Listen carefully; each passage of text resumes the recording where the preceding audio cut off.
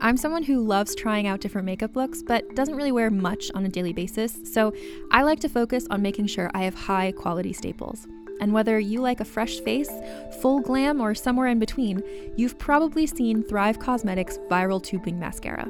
I've certainly seen it everywhere. You know, the one in the turquoise tube? So that mascara, along with all of Thrive Causemetics beauty products, are certified 100% vegan and cruelty-free, which I look for in makeup, and they've got excellent quality to match. And something I didn't know from all the mascara videos I've seen is that for every product sold, Thrive Causemetics donates either that same product, another product that is needed more, or a monetary donation. They've worked with over 500 nonprofits to help with a wide range of causes like supporting cancer survivors, people experiencing homelessness, education access, and so much more.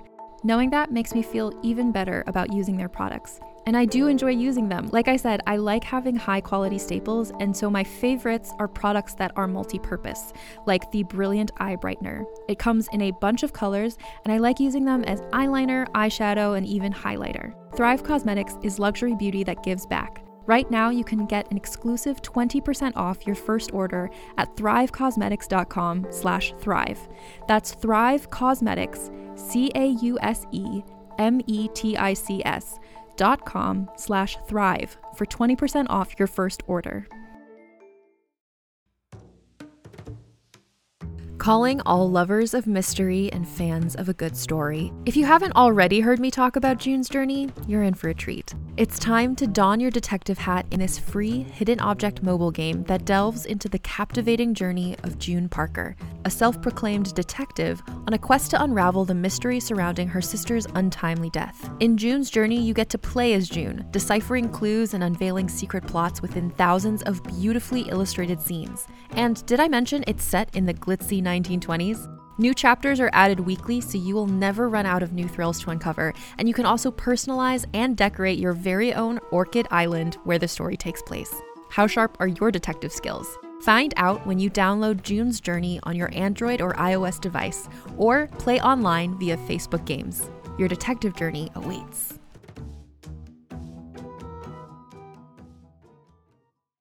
Hey everybody, welcome to Let's Get Civical. This is the podcast that breaks down politics, government structure, and dives into the context of current events, but in a super fun way. I'm Lizzie Stewart, comedian, feminist, and political junkie. And I'm Arden Walentowski, former Senate intern, campaign staffer, and political strategist. In this episode, we're talking about Justice Ruth Bader Ginsburg. So grab your dissent. And let's get civical.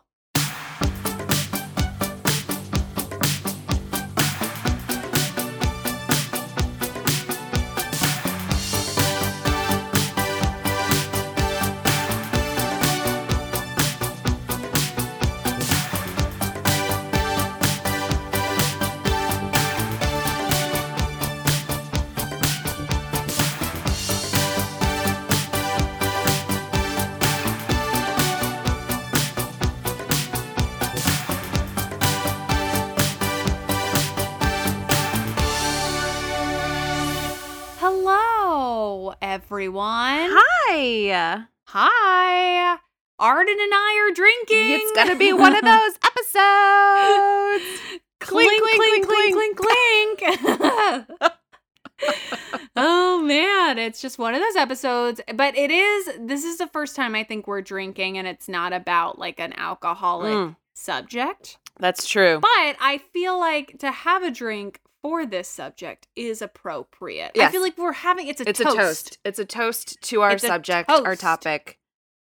Who is Ruth Bader Ginsburg. Queen of SCOTUS. Queen of SCOTUS. We've been waiting to do it. We've been waiting for the right moment. And you know what? Here at the end of all things, it feels like the right moment just to get it in. As the apocalypse. Just to sneak it in Yes, there. as the apocalypse comes upon us, it is time to talk about the great Ruth. The great Ruth.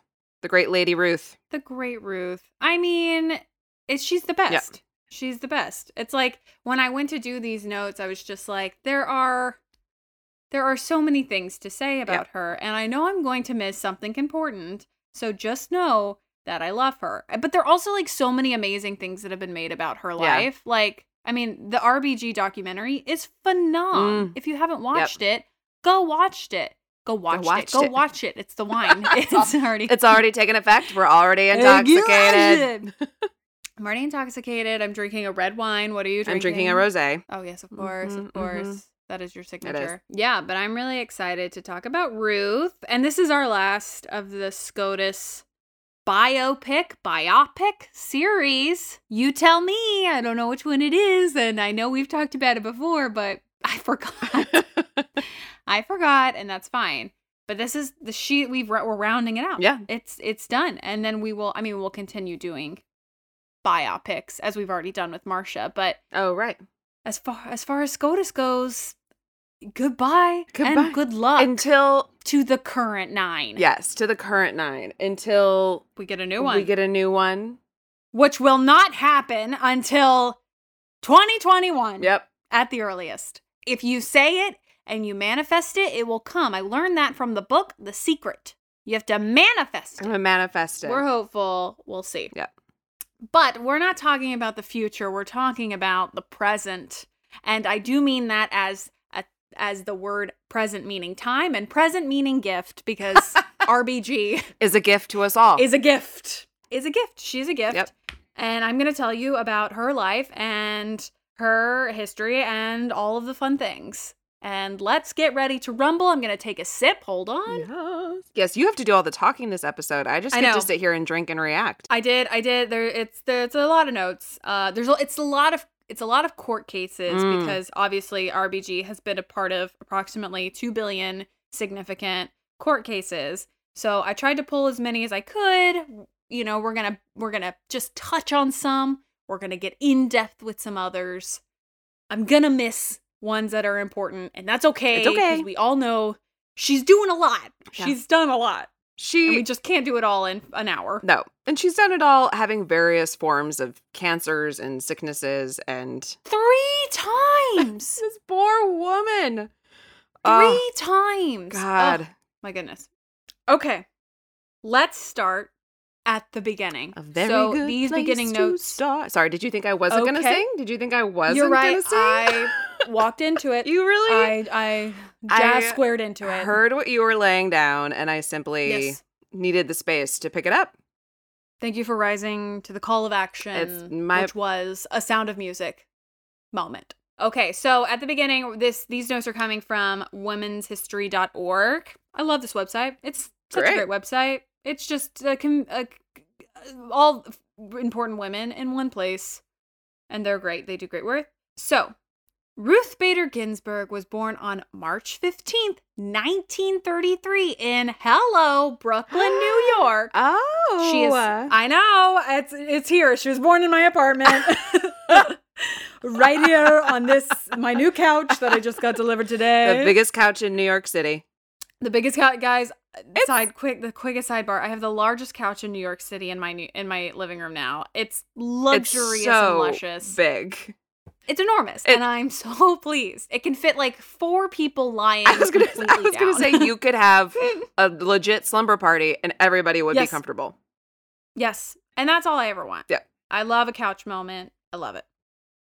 So she was born in Brooklyn, New York. She's 87 years of age. Oh my goodness. So she's definitely one of the oldest. I think Clarence might be older, but one of the oldest on the court, obviously. She was born to a Jewish family. Wait. Do we think Wait. What? What? What's the conspiracy? everybody's always worried about, like, on the left, like Ruth Bader Ginsburg hanging on until Biden gets elected Yeah. and he can appoint somebody. Do we imagine that if Biden gets elected, that Clarence Thomas would hang on for those 4 years? Or do we I don't think we're know. going to get another appointment out of that? That's such a great question. My vibe from Clarence, and of course we've, had many encounters, is that I don't think that he is at all really plugged in to what him stepping down would mean. Yeah. I think he is very much like when he's done with it, he'll step down, and he could not care less about the political ramifications that would result from that. I kind of appreciate that. I can appreciate that. Sure. I mean, it's like that's how he just runs his whole thing on SCOTUS, which is just like he's gonna sit there and not say anything and make his decision ahead of time. And, Yep.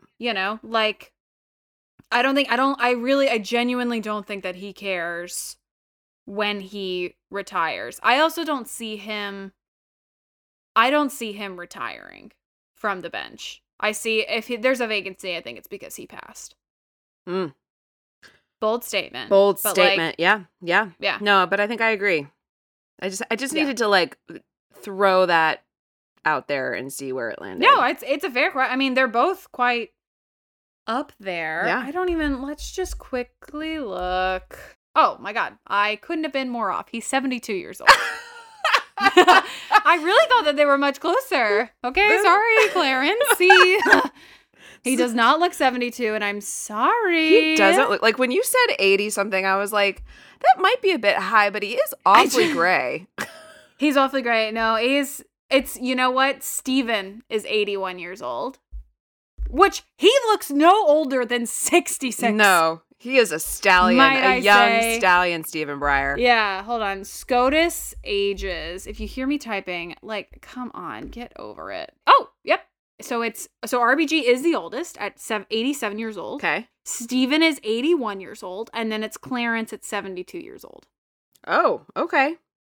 Yeah, and then John is 65. Oh, sorry, Alito is 70. John is 65. Sonia is 66 years old, and she does not look a day over 52, honey. She looks good. Wait, how old is... And Elaine Kagan is also in her 60s. They both look amazing. These ladies looking hot. Yeah. Neil Gorsuch is the baby at 52 years old. Oh. Which we did talk about. Yes. Yeah. He's from the womb. But yes. So that is the ages. Okay. Sorry, Clarence, for aging you 15 years. Listen, he's done worse to people. I mean, so sorry. But my sentiment about him being replaced still stands. Yes. Yeah. Whenever that happens. That makes total sense. Okay. Yeah. Back to RBG. Yes. So she was born to a Jewish family. Her father, Nathan Bader, immigrated to the United States, while her mother, Celia Amster Bader, was a native of New York. Oh, hello. So she is obviously Jewish, Yep. and we love to see that. For her education, she attended PS 238, if anybody knows it, for elementary school, and James Madison High School in Brooklyn, which I'm almost 100% certain my boyfriend also went to. Really? Not that they are in the same category at all, but I'm pretty sure he went to James Madison didn't realize High School. that your boyfriend was a native New Yorker. Yeah, he was born and raised in Brooklyn. I had no idea. Yes, my boyfriend is Ruth Bader Ginsburg, everybody. Sorry. I've been keeping it under wraps. Are you joking? I do not deserve her at all. He really, He's taking her path. Yeah. He's taking her path, and I do appreciate that. That's so good. So she went to high school in Brooklyn before continuing on to attend Cornell University, and Ginsburg graduated from Cornell with a BA in 1954. So after graduating from Cornell, and this is the story that I think a lot of people know, Ginsburg started attending Harvard Law School. And while at Harvard, Ginsburg was one of only 9 women in a class of 500 students. She often faced gender discrimination and was asked to explain how she felt about taking a spot in the program that was meant for a man. I bet she felt great. I would be like, I feel fucking fabulous about that. Literally amazing. I feel 10 out of 10. Yeah. 10 out of 10. Can't recommend this enough. Yeah. Take the spots. Take it. Take it. So, a fun fact right off the bat, she became the first female member of the Harvard Law Review. Get it, sister. Of course she did. Get it, sister. Ginsburg transferred to Columbia Law School in 1958 for her final year. It's because her husband moved to New York, so she transferred to finish her studies in New York. During her studies, she made both, as I said, the Harvard and also the Columbia Law Review. And she ended up graduating with her law degree, the LLB, or the LL Bean, from Columbia in 1959.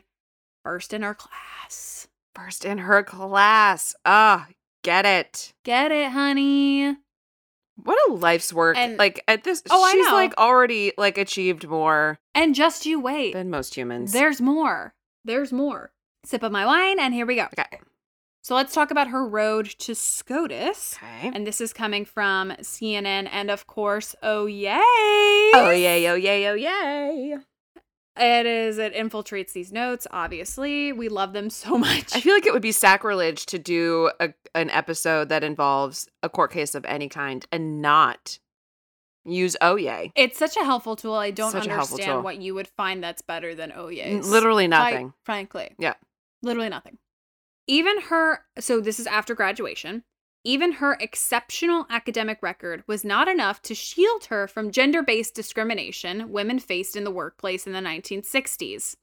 She had difficulties finding a job until a favorite Columbia professor explicitly refused to recommend any other graduates before U.S. District Judge Edmund L. Palmieri hired Ginsburg as a clerk. So this professor is like, you're not getting a single name I want to know. from me. I want to know who that is. I want to elevate this random Columbia professor who was like, OYAs did not give me the name, but oh, shout out to this Columbia Yes, professor yes. for being like, you don't get a single name until you hire Ginsburg. yep. She's the best. She's the best. She's the best. Why would you want anybody else? Literally the top of her class. Exactly. Top of the class.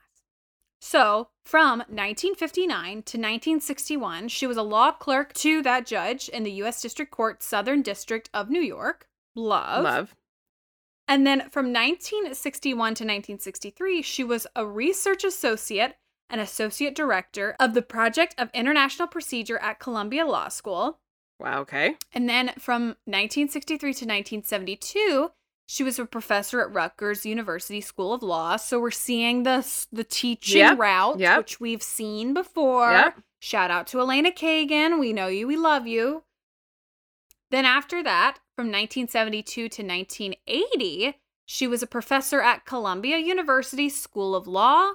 And there she became the first woman to be hired with tenure. Wow. With tenure! Damn. First professor, to get tenure. Wow. 1972, people. That's so recent. So recent.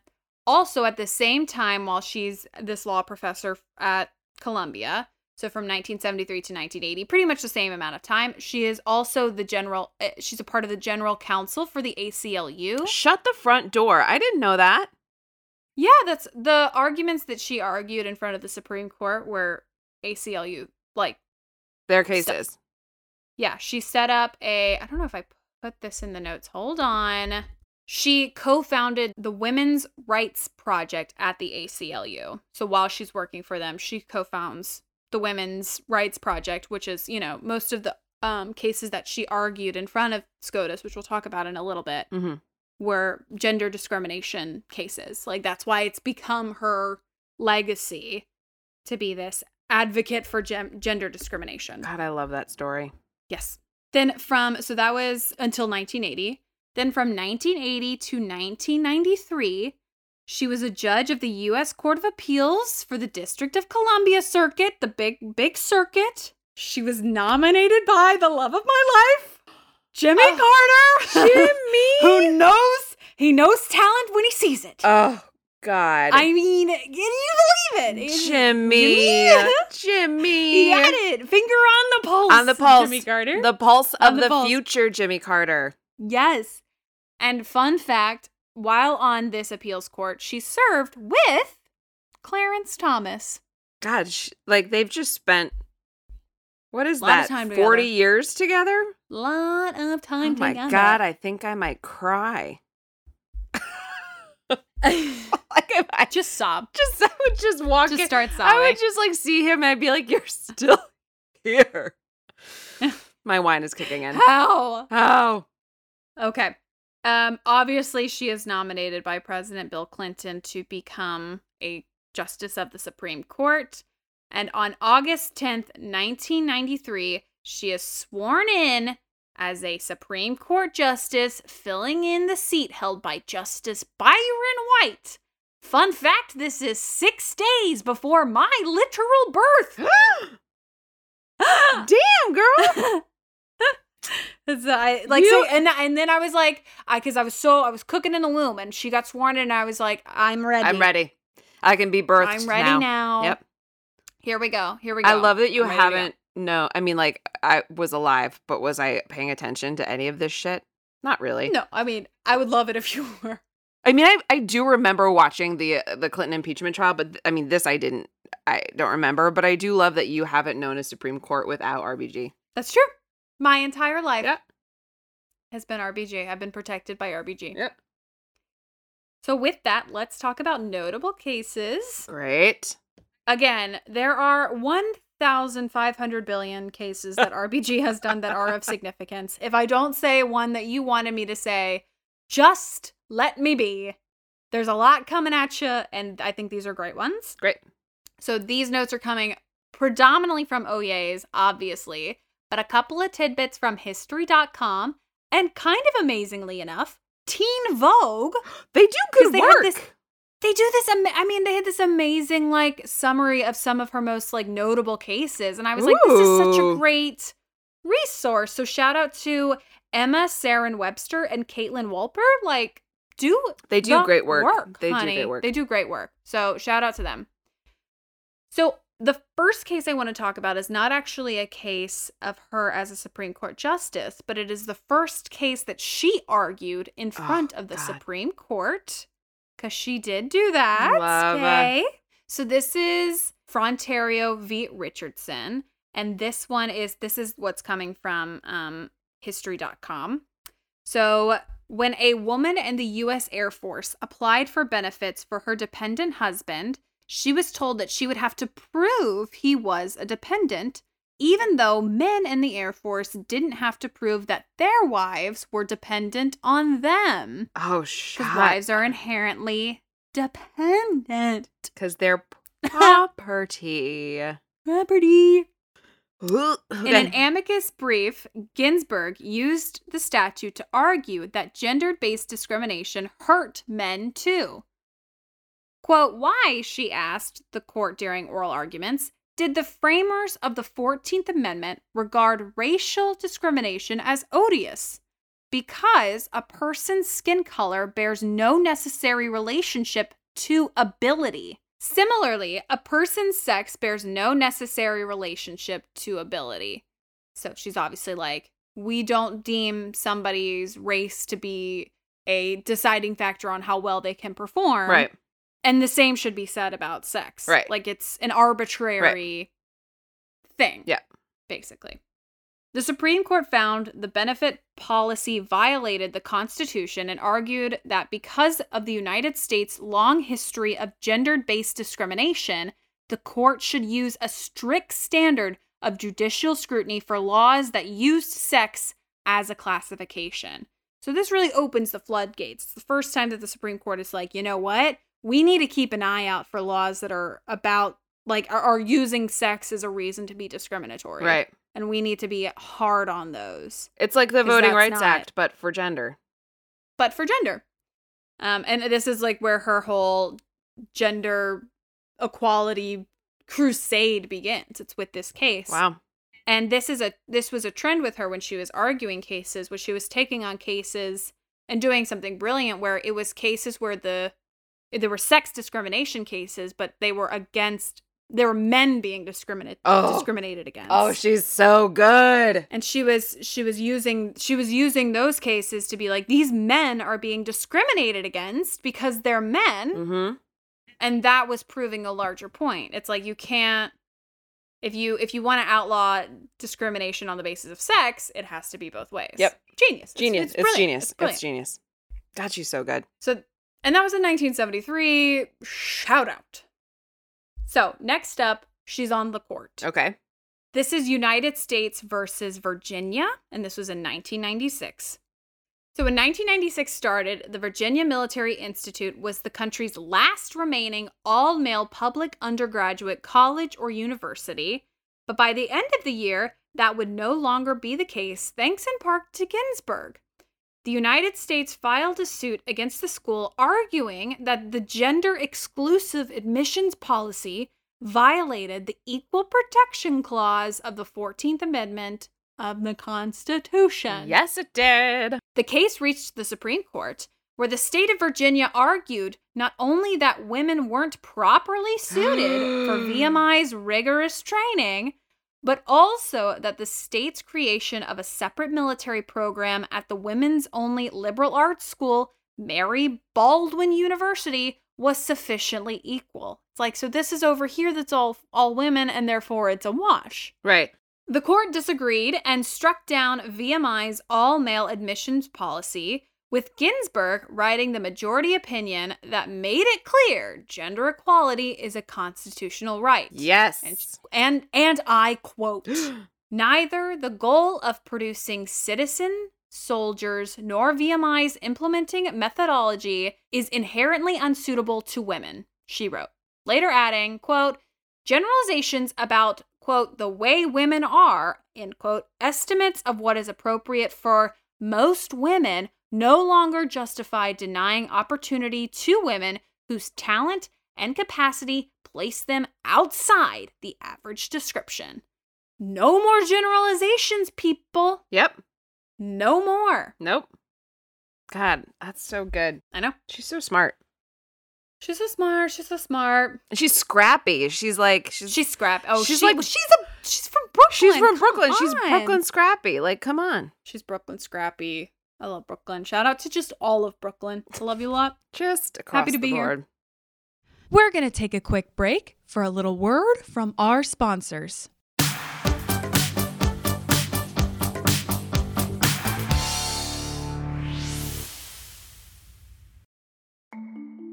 As a podcast network, our first priority has always been audio and the stories we're able to share with you. But we also sell merch, and organizing that was made both possible and easy with Shopify. Shopify is the global commerce platform that helps you sell and grow at every stage of your business, from the launch your online shop stage all the way to the did we just hit 1 million orders stage. Whether you're selling scented soap or offering outdoor outfits, Shopify helps you sell everywhere. They have an all-in-one e-commerce platform and in-person POS system, so wherever and whatever you're selling, Shopify's got you covered. With the internet's best converting checkout, 36% better on average compared to other leading commerce platforms, Shopify helps you turn browsers into buyers. Shopify has allowed us to share something tangible with the podcast community we've built here, selling our beanies, sweatshirts, and mugs to fans of our shows without taking up too much time from all the other work we do to bring you even more great content. And it's not just us. Shopify powers 10% of all e-commerce in the US. Shopify is also the global force behind Allbirds, Rothy's, and Brooklinen, and millions of other entrepreneurs of every size across 175 countries. Because businesses that grow with Shopify.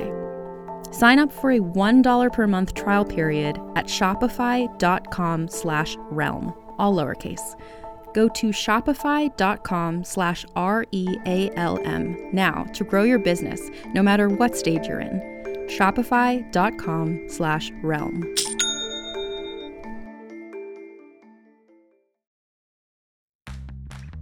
You can shop from anywhere doing pretty much anything.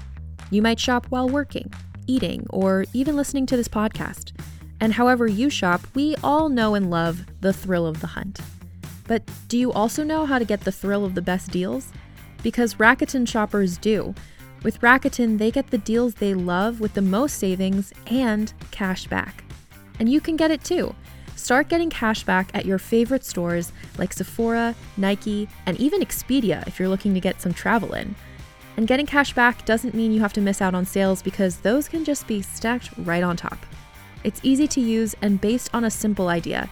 Stores pay Rakuten for sending them shoppers, and Rakuten shares the money with you as cash back through PayPal or check. Download the free Rakuten app and never miss a deal. Or go to Rakuten.com to start getting the most bang for your buck. That's RAKUTEN.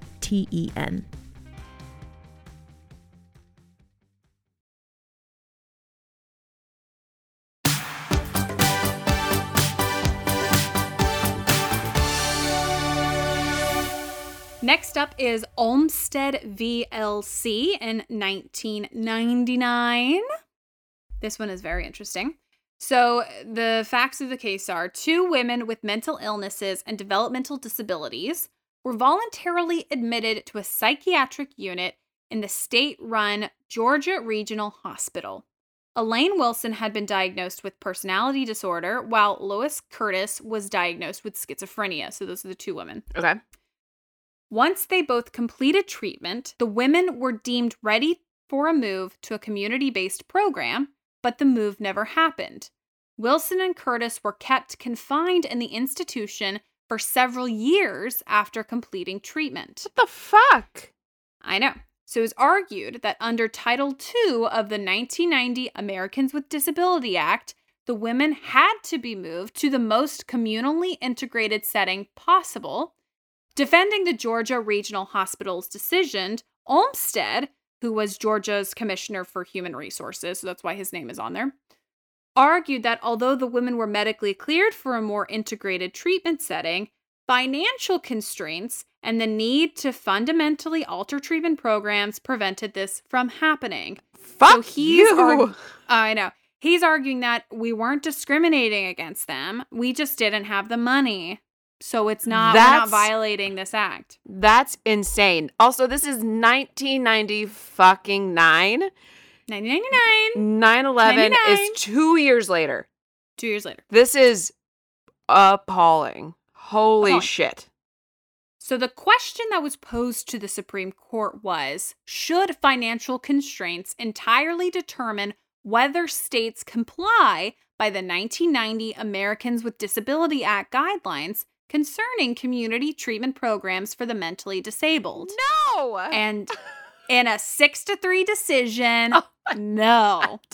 No. Oh my God. Could you imagine if they were like, yeah, if you don't get the money, you don't got to do it. That would be the end of everything. 100% I can imagine that, though. That would be the end. The 90s court? Come on. I can That's totally true. The 90s court, that. yes. But 6-3, they said no. And this became a landmark case for disability rights. And so the court found that the ADA, so the Americans with Disability Act, required the placement of patients with mental disabilities in integrated settings when they are medically cleared for such settings, and they themselves express a desire for such settings, and the resources for such a transfer are available.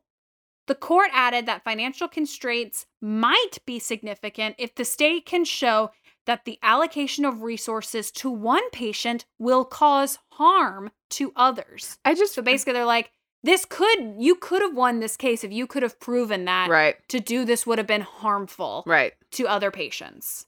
But like, you won't. That wasn't your argument. Yeah. No. Ginsburg wrote the opinion and said, quote, public entities must provide community-based services to persons with disabilities when such services are appropriate. The affected persons do not oppose community-based treatment, and community-based services can be reasonably accommodated. And like that was kind of the first case of its kind when you're dealing with like this type of disability case. Right. And she's up there being like, let's go. Wrote the opinion. You can't keep people in a treatment center when they've completed their treatment and not transfer them out just because you don't have the money to do so. Yes, that is exactly what they're saying. That is exactly what they're saying. I love that.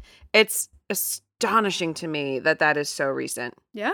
Oh, yeah, honey. We've just come around to some things. I mean, oh God, yeah. Honestly. Yep. Okay, next one is just a friendly face. We know it. We love it. It's obviously Bush v. Gore in 2000. I'm so angry. Oh my God. Oh God. Okay. We know it. We love it. You know? Okay. So a quick summary, because I'm not going to spend a lot of time on Bush v. Gore. This case ended up at the Supreme Court after George W. Bush's campaign filed an emergency application to stop a Florida Supreme Court mandate for a manual recount of the ballots in the 2000 presidential election against then Vice President Al Gore.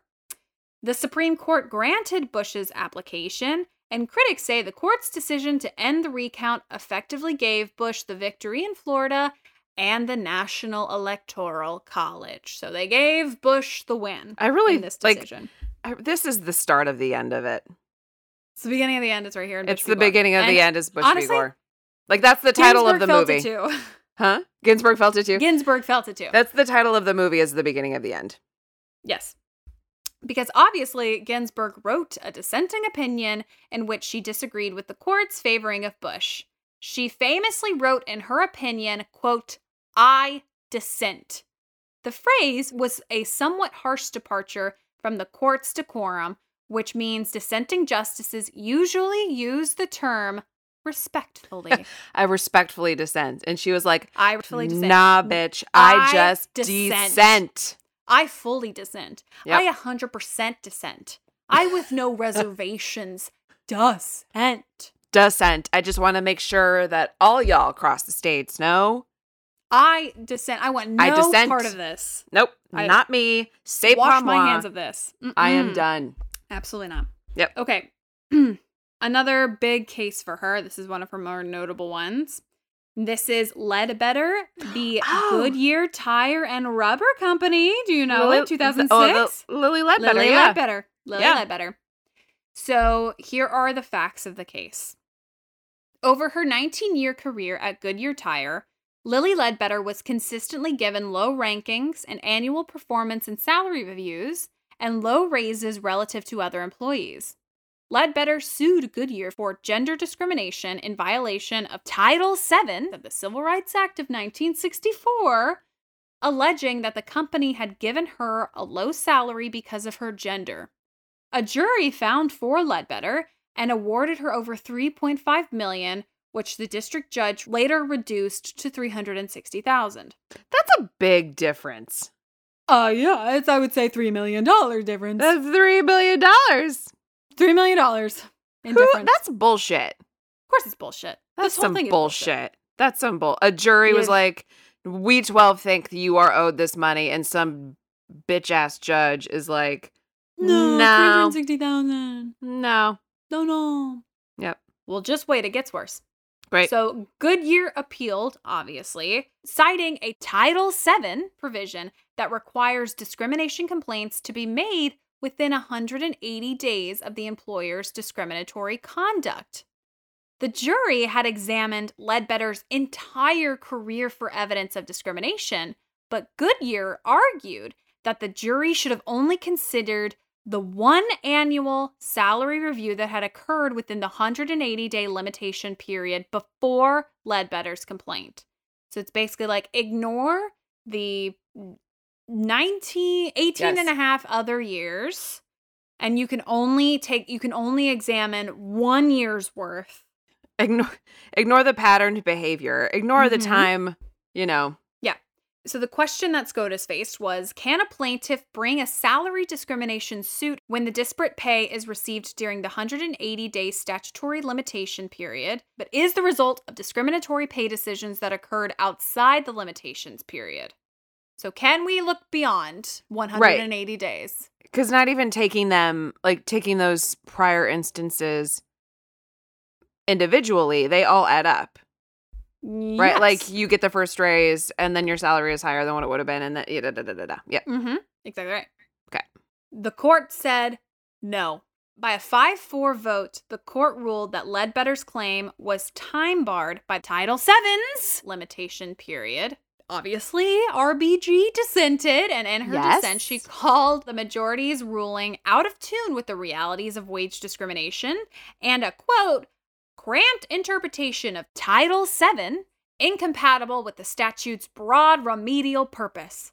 She suggested that, quote, the legislature may act to correct this court's, oh my God, hold on.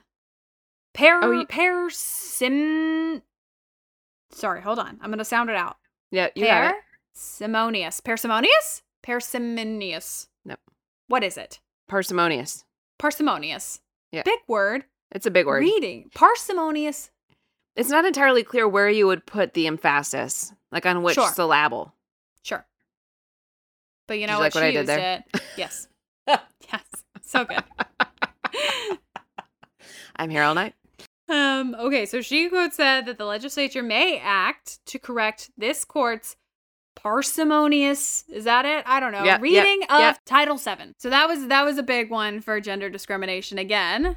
And this is another notable dissent of hers, obviously. Yeah. I mean, she's the queen of dissent, as we know. This is a really, like, this is a case that, like, this woman's life then, because this is where the Lilly Ledbetter Act came from, that Obama signed. Just hold that. Put a pin in that. Put a pin in it. I'm going to get to it. Okay, great. So I have 2 more cases left. These are ones we're just stopping by on. Great. Why not? Another very famous dissent of hers is obviously Burwell v. Hobby Lobby in 2013. We know it. We love it. You can deny Hobby women Lobby. Birth control because you're religious. Oh my God. So if you want to read a very good dissent, check out that one from RBG because she obviously wrote that dissent. Yep. And then finally, because we just did this case, obviously we had to stop by and take a look at Obergefell v. Hodges in 2015. She voted in favor. Gay marriage was legalized in the United States. Just had to say it. And of course, the last case that I'm touching on is in 2015. There have been many significant cases that have come between 2015 and literally June of this year. June of this year, last month. Yep. But when I got to like the 2015 era, it got to a point where you can almost pretty much predict the way that RBG is gonna swing. Yep. So that's why I felt we should end with Obergefell because yeah, we just covered it. And yep. And I wanted to have enough time for some fun facts. So these are coming from, of course, oh yes, yeah, CNN, Bustle, and Yahoo. Great. So if you didn't know, RBG is the second ever female justice to serve on the Supreme Court. Obviously, Sandra Day O'Connor was number 1. RBG was number 2. So she argued 6 cases in front of the Supreme Court. And they were the first one that I mentioned, Frontario v. Richardson. Okay. Kahn v. Shevin. Weinberger v. Weinsfeld. Edwards v. Healy. Califano v. Goldfarb. Yep. And Duran v. Missouri. So 6 cases that she argued, which is like very impressive. She's just like been around this institution for the majority of her life. Right. Like that's very impressive. She's very impressive. Yep. So I'm unpinning the thing we were just talking about. Okay, great. The first piece of legislation President Obama signed was the Lilly Ledbetter Fair Pay Act of 2009. Yep. And a copy of the signed legislation hangs in RBG's office. I didn't know that part. Yes. I didn't know she had a that makes so much sense. Oh, of course God. It does. What a good president he was. It's literally like, it was the thing. She was like, this is a gender discrimination case, and we lost it. And I literally said that hopefully the legislature can correct this. Yes. And it did. And the president signed it. And like, she willed it into existence. This is manifesting, people. Yep. This is the secret. RBG is the secret. It's the secret. She's the secret. Yep. Okay. Another fun fact. While at Harvard Law and beyond, she was taking care of a 14-month-old child. She had a 14-month-old child and was enrolled in law school. So I had to point it out because that is a 14-month-old is a lot to deal with. That's a lot to deal. They walk, they talk. Yeah, but they're still incredibly neat. I mean, she's a full-time mom and also at Harvard Law School trying not to, like, fail in front of these awful men who are like, we want you to fail. We want you to fail. She couldn't fail. Mm-mm. There's no room for failure. No. Probably not at the moment, but in the past, she usually does 20 push-ups a day, followed by a 30-second plank, which is more than I will ever do. If you want to see her workout regime, please watch RBG, the documentary. Oh my God. It's so good. This will make you mad. Before she was added to the court, there was only one bathroom on site at SCOTUS, and it was, you guessed it, a men's room. I hate you. S. Mhm. I don't. I enjoy America, but this bullshit really This bullshit. yanks my chain. Justice O'Connor had to go back to her chambers if she needed to use the restroom. Fucking hate. Yeah. Mm-mm. Okay, this one is just for you. I was not going to put this here until I saw. Don't read anything. I'm Here not. we go. I'm not reading. So her favorite justice was Justice Marshall Francis. And this is a quote from Ginsburg. Okay. He led the Marbury versus Madison case, which confirms the legal principle of judicial review, aka the ability of the Supreme Court to limit congressional power by declaring legislation unconstitutional. There's something nice about being able to dissent. Oh, that's so beautiful. I know. That's her favorite. According to Bustle, that's her favorite, which I'm sure this is from like an interview that she did. Oh, tying it all together, I just love. I know. It's very exciting. It's very exciting.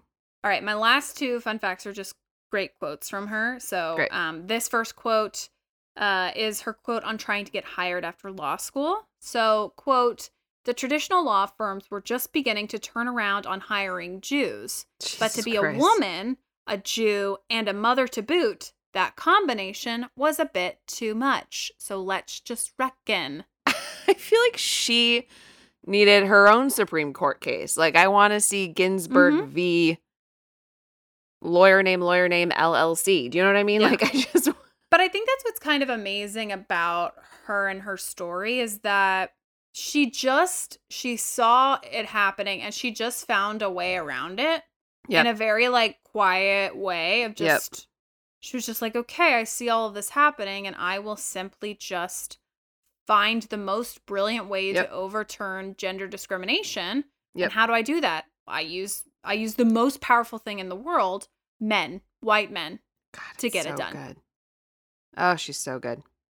And then finally, I'm going to end with this quote. Everybody knows it, but I love it, but it's a great one to end on. So this quote is about female justices on the Supreme Court.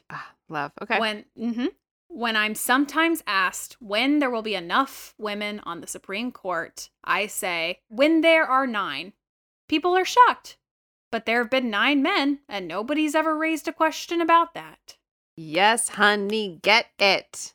And I think that quote, like, surmises her entire career. It's just pointing out this thing of, like, why is it crazy that I want 9 women? We've had 9 men for literally all of history until Sandra Day O'Connor. I don't see why. Right. It's crazy. Yeah. And those are my notes on RBG. You did so well, honey. Thank you. I mean, there's so many amazing resources about her. Yeah. It's like, if any of this piques your interest, like, just Google. I mean, there's a great book. I mean, there's so many great books. There's the documentary that I've mentioned. There's just, I mean, she's all over the place. Yep. Another fun fact about her, she was like best friends with Antonin Scalia. Yeah, they were really tight. Best friends. She loves opera. Like, she loves opera. She loves opera. That's so interesting. You know, like the fun facts are never ending with this one. She's just truly one of a kind. I love. And we owe her so much, you know, as humans and as specifically women. Yeah. You know, or as I should say, as non-white males. Mm-hmm. We owe her so much. Yep. And, you know, we just want to keep her safe. So, you know, keep her safe, wrap her in some bubble wrap, and nobody break her. Yeah. January 21. That's it. It's so close.